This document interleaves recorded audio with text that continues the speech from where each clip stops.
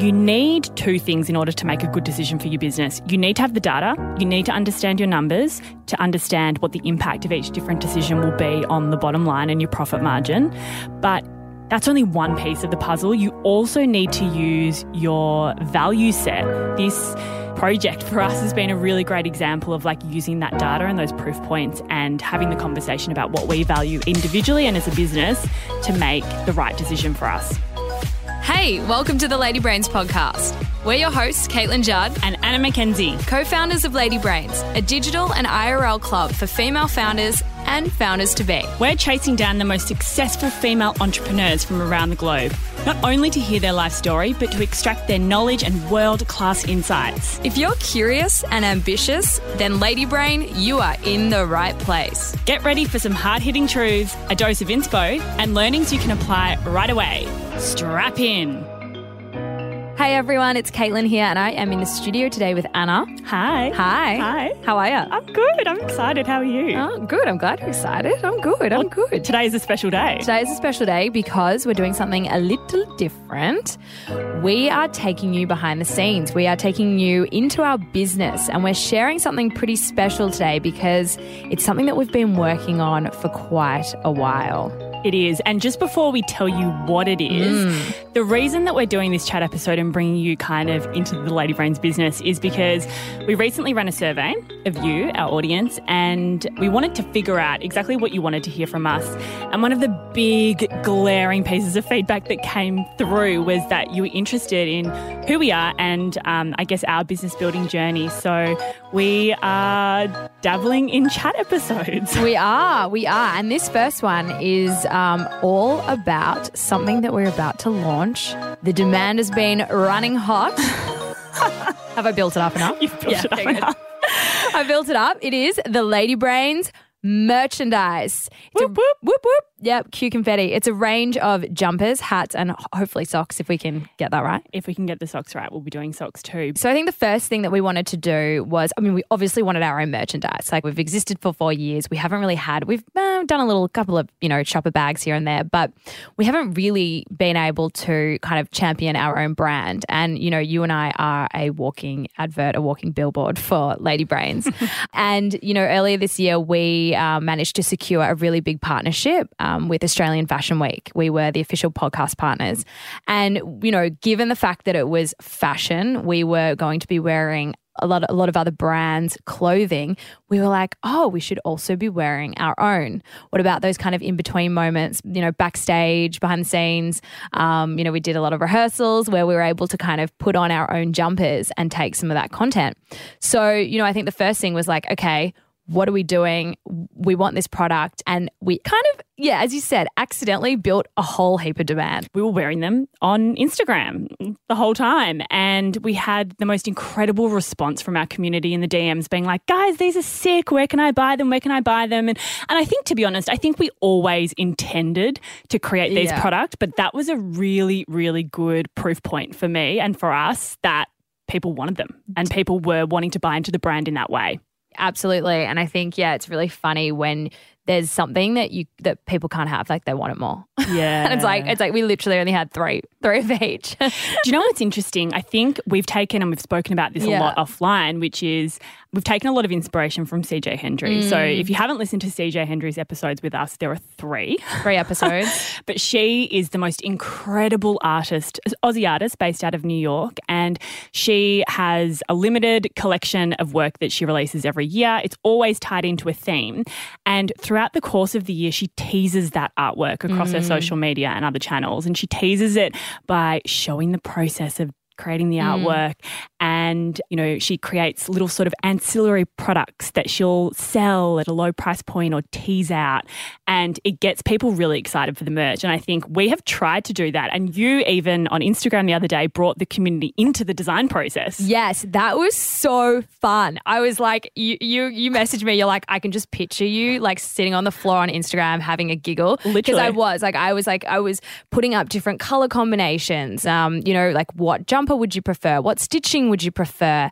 What style would you prefer? And it was really fun. And I think I was surprised by how many people played along. Like people really buy into it. And so like while we did create that FOMO, right, that kind of like, oh my God, I want something that is obviously very limited and can you create it for me? We also then engaged the community to help design, which so you kind of got that FOMO and then you're getting that buy-in because the people are creating it for themselves, which was so cool. It was exciting. Yeah. So I think the lesson for us here is to create the demand before we go and create the product. 100%. And I think also off the back of that, it's involve your community or your customers in the product development process before you've gone to market. Make sure you have that open feedback loop. And I think for us, we've got our Facebook group, but also the Instagram DMs are where we have some of our most rich conversations. You can do an amazing survey, but just having that kind of open communication and feedback with your customers throughout the process not only gets their buy-in, but it means that we're creating a better product.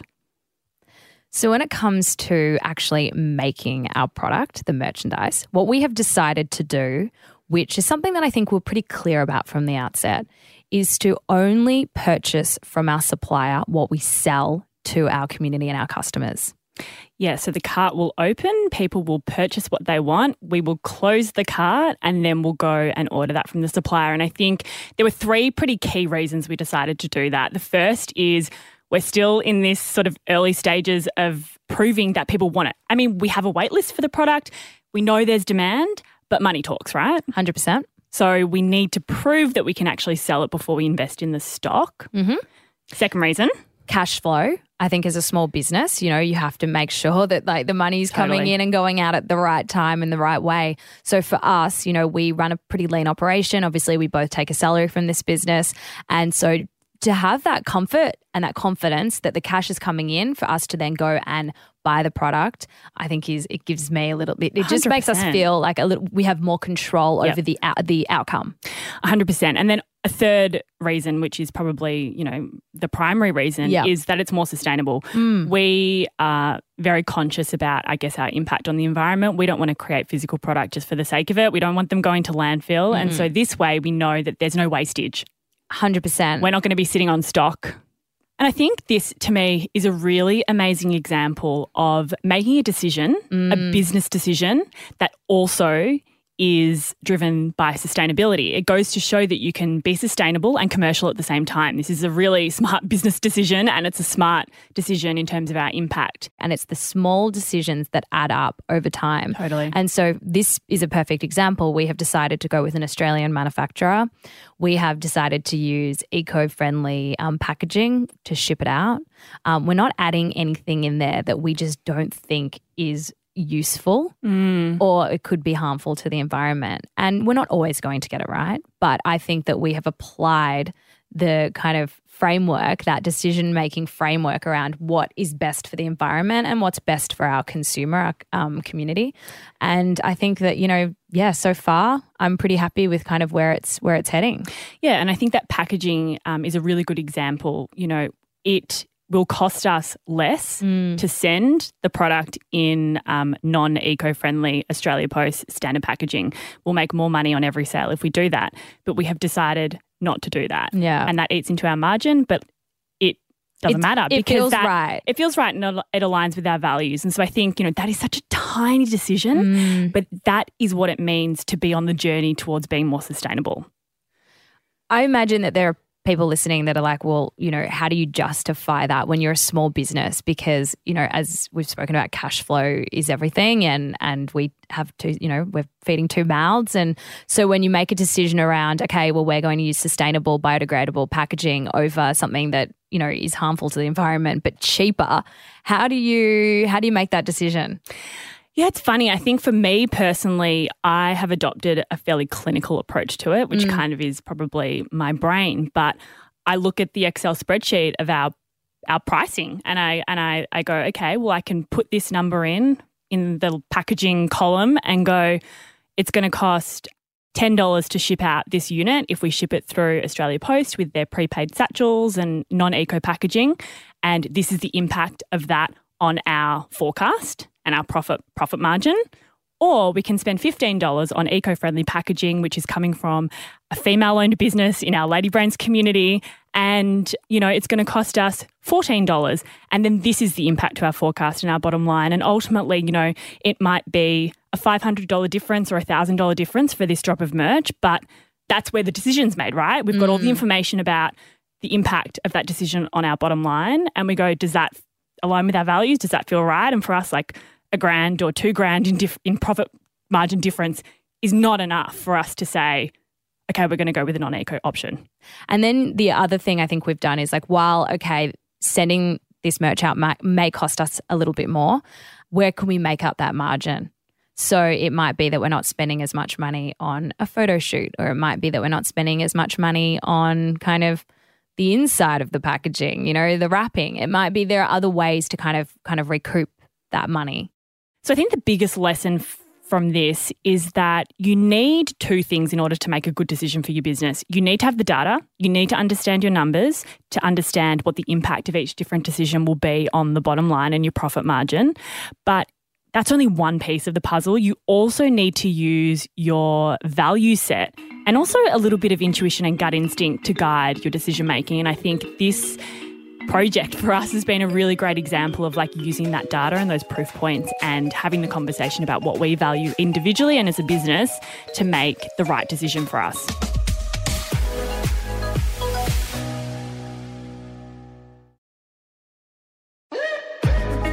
So the last thing that we want to talk about, and I think it's something that we're quite proud of, is the fact that we did this whole project. We rolled out all the merchandise ourselves. We did, yeah. It was a big undertaking, but I think we were able to do it well because I think this time is the first time we've worked on a project where you and I really carved out different areas of responsibility and areas of responsibility that actually make sense according to our strengths. Like you created the vibe. Like you created the vibe, like the creative, I was the vibe product, manager.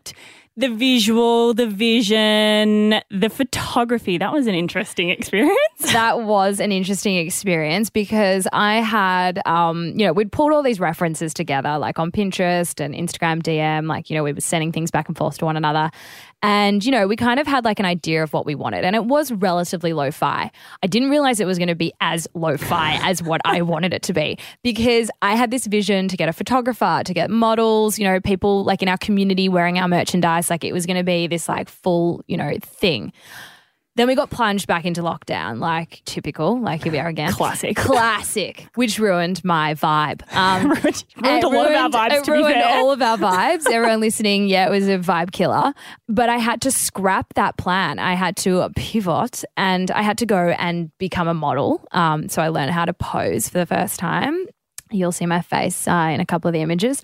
And I had to go and ask my housemates to come outside with me and take photos of me in said merchandise under the moonlight at night time. Like a werewolf to create these lo-fi. And they were hilarious. Like it was actually such a fun experience. But yeah, it's like when you are forced to kind of pivot, you've got to come up with a concept. And at the start I was a little frustrated. I was like, I really wanted to do this in the way that like I had envisioned it, right? And we've been talking about this like for so long. And then I had to throw that out the window and I just had to change my mindset. And, I had to also take the product shots. So like there were photos of, obviously me wearing it and you wearing it. But then also I had to take the product shots. And I remember calling my friend who is a product photographer on FaceTime. And I'm like, can you please help me? Like, how do I set this up? Is the lighting coming from the right way? Like, do I need a whiteboard here? And he was really helpful. But, the lesson there for me was like, you've got to just figure it out. You've got to figure it out. But also I think, and again, this is something that CJ said to us, which is the best creativity comes from constraint. And like you were placed in a situation where A, you didn't have a big budget. B, you couldn't leave the house. You had no money, no freedom. Yeah, exactly. Go and sell a product. But you had to make it work. And like for a split second, we were like, should we push it? And then we were like, no. Like, no. A, we need the money and, we need to launch this product. Like, we can't push it anymore. But B, like, we just have to make do.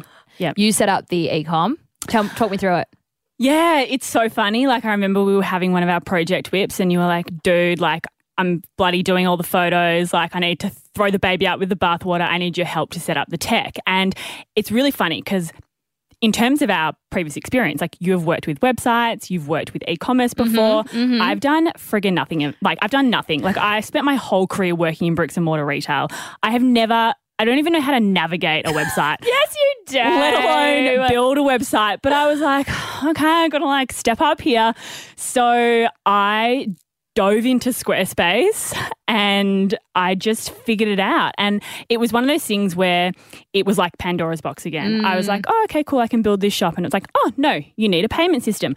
What's Stripe? What's PayPal? You need to connect it to your email marketing platform. You need to figure out what shipping platform you're going to use. You need to integrate them all together. You need to zap this and zap that. And I was like, but the more I kind of just put my head down and dove into it, the more I realized that like, actually, this is the perfect task for the way my brain works. I'm like a systems thinker and I could see all the bits and pieces connecting. And it was so fun. Like I loved building it, but it also really challenged my mindset in terms of what I think I can and can't do. And I think we tell ourselves stories about, I can do this because I've done it before, or I can't do this because I've never done it before, or you're the right person to do this, not me. And this has really shown me that like, that's all bullshit. Totally bullshit. And I'm glad you say that because like I know, you know, I do have the experience in that, but I kind of strategically pushed you into doing that because I knew that your brain could do it and I knew that you would enjoy it because you love systems. So I think also, you know, figuring out like push other people, push your business partner. Glad I did because you've done a great job. Oh, thanks. Yeah. I mean, there are a couple of weird transactions in our bank account that our accountants will probably be like, what dis? Because I forgot to put test mode on. And so I was going through the checkout experience and I bought a jumper and I forgot to like put test mode on. So there's like a few transactions from our NAB account back into our NAB account. Oh, well, there's our first sale. Yeah. From ourselves to ourselves. Yeah. Net profit 0. But we have proved demand. So. Yeah. That's funny. Classic. So the lesson is that you can do more than what you think. I think, you know, as you said, you just have to kind of sometimes get out of your own way. Ask people that do have a clue. If you really do get stuck, ask your friends, ask your network. If someone's done it before, someone has gone before you. So pick up the phone, ask them, send them a text, say, hey, can you help? I think if you're listening to this story and you have a story in your head about what you can do or what you can't do in your business or what you're not capable of, we're challenging you on that. Like really sit there and think about whether the story that you're telling yourself is actually true and prove yourself wrong. Yeah, hold on tightly but let go lightly. You may have an idea of how you want something to turn out, like I did with kind of the vision for this merchandise drop, but sometimes life gets in the way, and so you need to just let that go and find a new way to approach it. And sometimes it turns out better. You may surprise yourself. So you might be listening to this and wondering, how do I get my hands on this merch? Hopefully you are thinking that. So you can actually check out the fruits of our labour on our website. It's ladybrains.com.au, and we'll also put the link in the show notes and you'll be able to get your hands on some merch there. Yes, go and buy all the things. Lady Brains is produced by Beth Gibson, audio production by Nicholas Sitch.